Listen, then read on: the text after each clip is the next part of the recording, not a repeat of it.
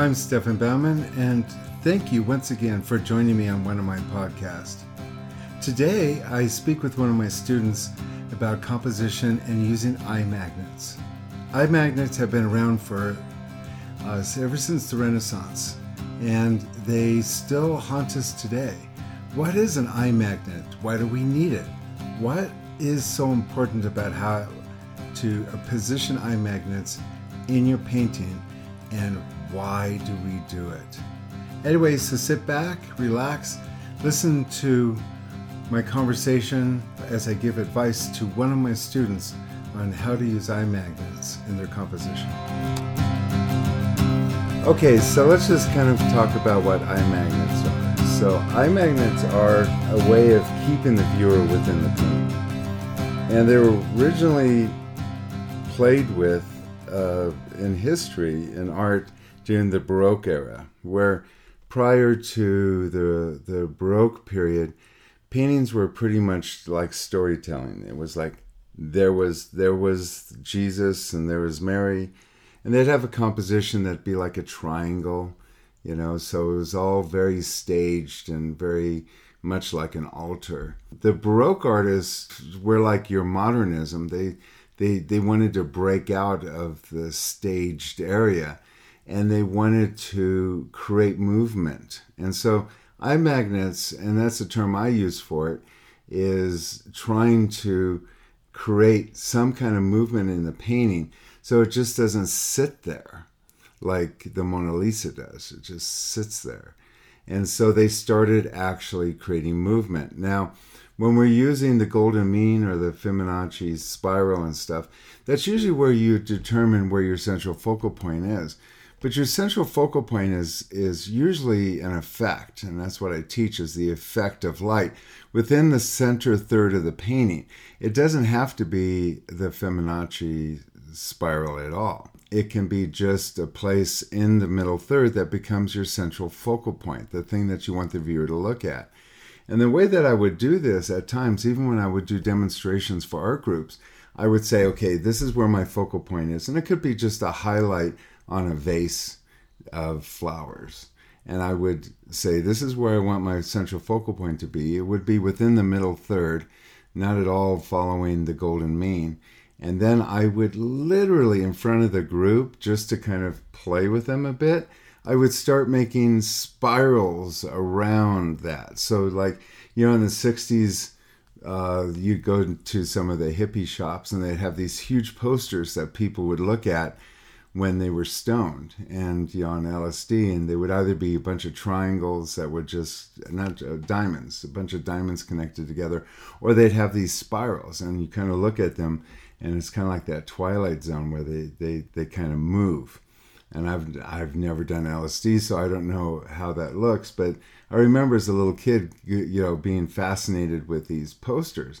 And what happens is that once you lock into a poster like that, your eyes can't move. It just stays within. And so I thought about it and I said, well, why can't we do that with painting? So I would find the central focal point in my painting somewhere.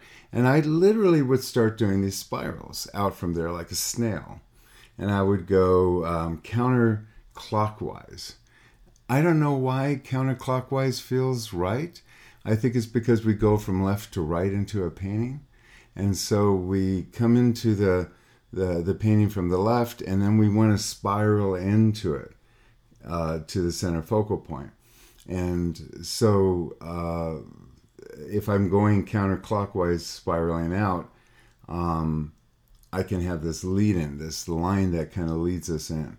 And then what I do is everything in that painting, I try to figure out how I can manipulate the object or the design or the things within that space to follow some of these lines. And when you have a spiral kind of drawn out already, you can kind of see, if you've got a tree, you can kind of tip it inwards instead of outwards. Your sky could kind of follow some of these lines. You could have buildings and structures and In a still life, you can have edges of plates and cups, and you kind of manipulate all this. When you're setting up a still life from life, if you kind of have practiced this a bit, you can set this spiral up so that the viewer can see the effect, or like you can see the effect while you're setting up. You can set this up so that you have all of the objects kind of lined up, and then when you're doing painting, you can alter everything even more so. But the whole idea is trying to keep the viewer stopped in the painting, where they can't move on. A lot of artists make the mistake of having the edge of a table lead out. And what you'd want to do if you're having a still life and you got a table and the edge of the table leads out, you can break that line leading the viewer out to another painting by having a piece of drapery that drapes over that corner, that now the drapery will point inwards again, and the viewer is stopped by that. That line will hit, let's say, stem of a rose that has fallen down, and so the viewer is pulled in by that.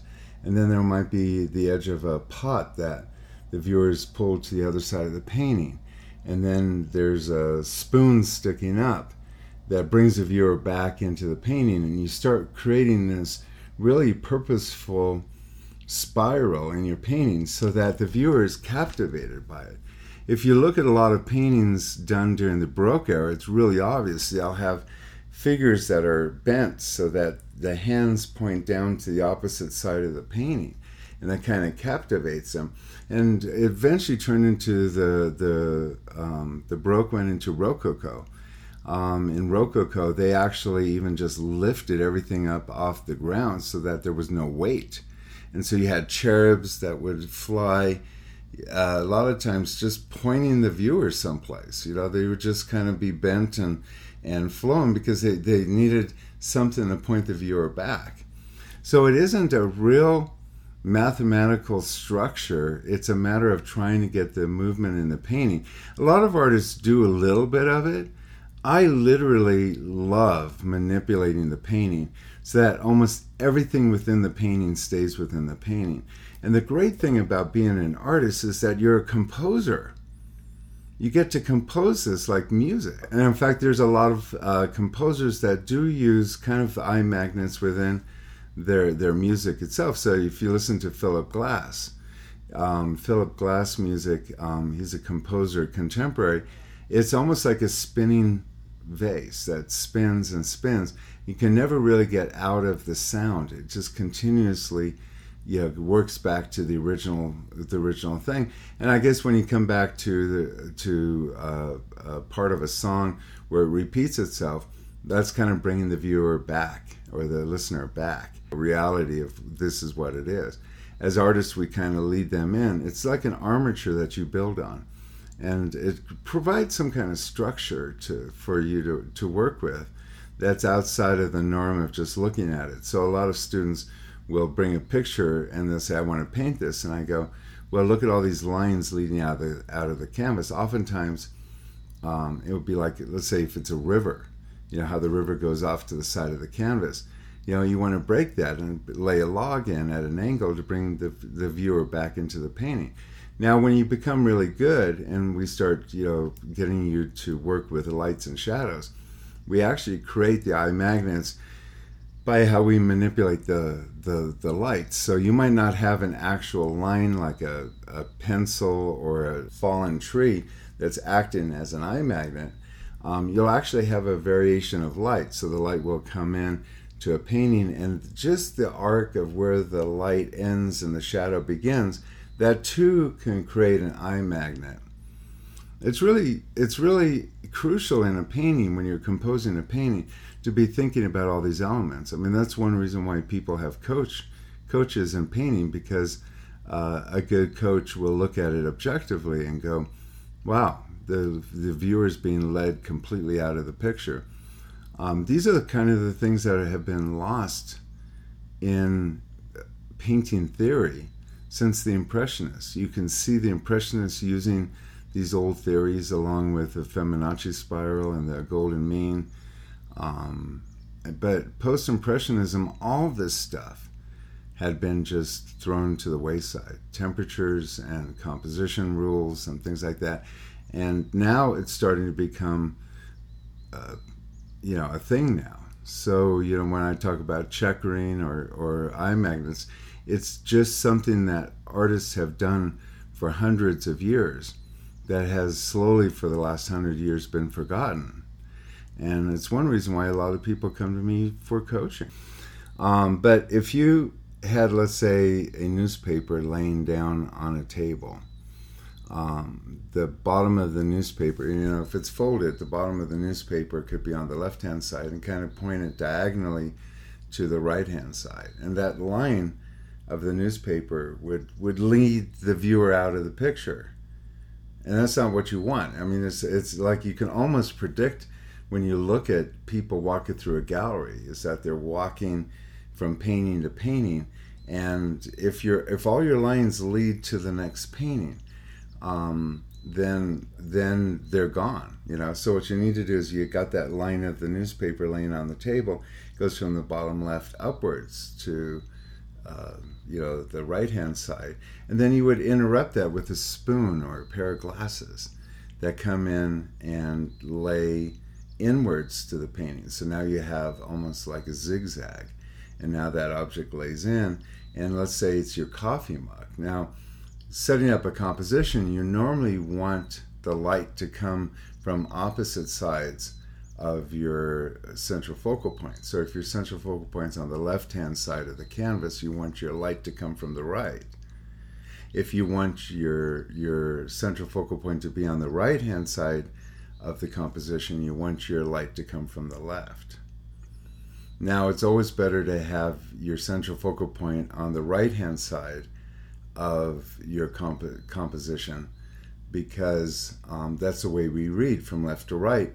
And you want the viewer to get the biggest slope or the biggest introduction into your painting, the biggest movement, which in this particular instance is the edge of the newspapers. That sweeps the viewer in, and then it's blocked by a tablecloth, or blocked by a set of glasses, or blocked by a pencil, or block something, and point the viewer up. Point them up, and like I said, it's odd. It's always like counterclockwise. You point the viewer up, and then you bring them down with something. It could be,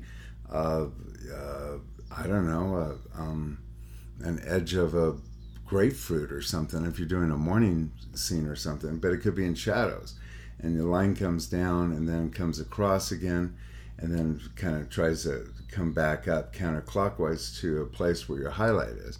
And these spirals are not like really complicated. They might whip around the central focal point 2 or 3 times.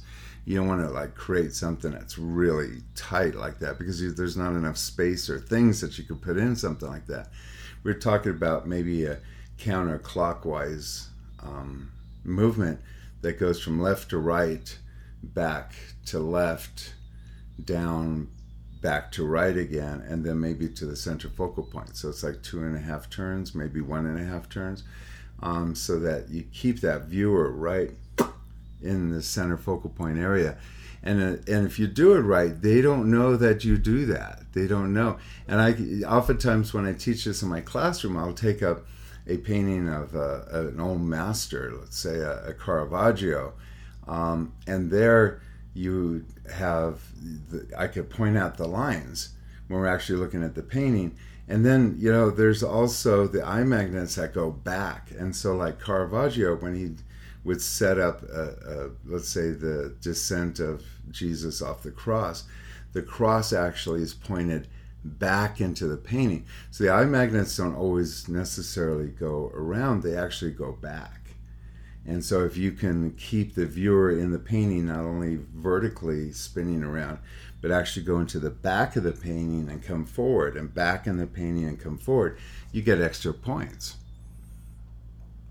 This is more complicated to think about, but I've had students where they would do an edge of a kitchen counter that's in the center of the kitchen, and the background is on the opposite side. There might be a window back there, And so the still life is set up in front, and the eye magnets actually not only go around where the still life is, but they'll go around the kitchen and go to the back of the kitchen using the counters and the roof line of the kitchen to the back and to the light in the background, and then eye magnets that bring you back forward.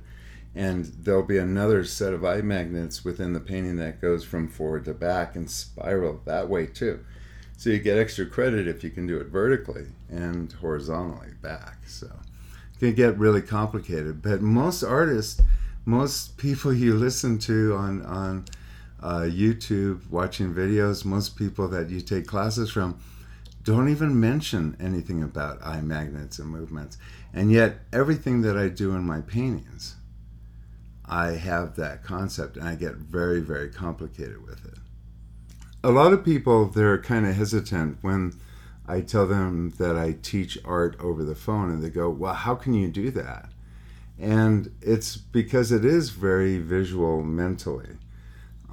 When I'm talking to students, and it's amazing that my phone coaching students do twice as well as my students in the studio. There's so many distractions. There's so many times when I explain something, they're kind of out looking at their painting. They're kind of very left brain. But when you're in a phone conversation, you're talking about your art, you can be very right brain. And that's one reason why my coaching over the phone works so well, because you're literally listening to my advice, and you're applying it mentally in your brain, not physically onto your painting. And I think that whole connection between brain hemispheres and eye-hand coordination is huge. So it's all about being able to visualize something prior to actually painting it. And I think when you're in a classroom, you don't get that. You literally have to listen to what I have to say and try to apply it.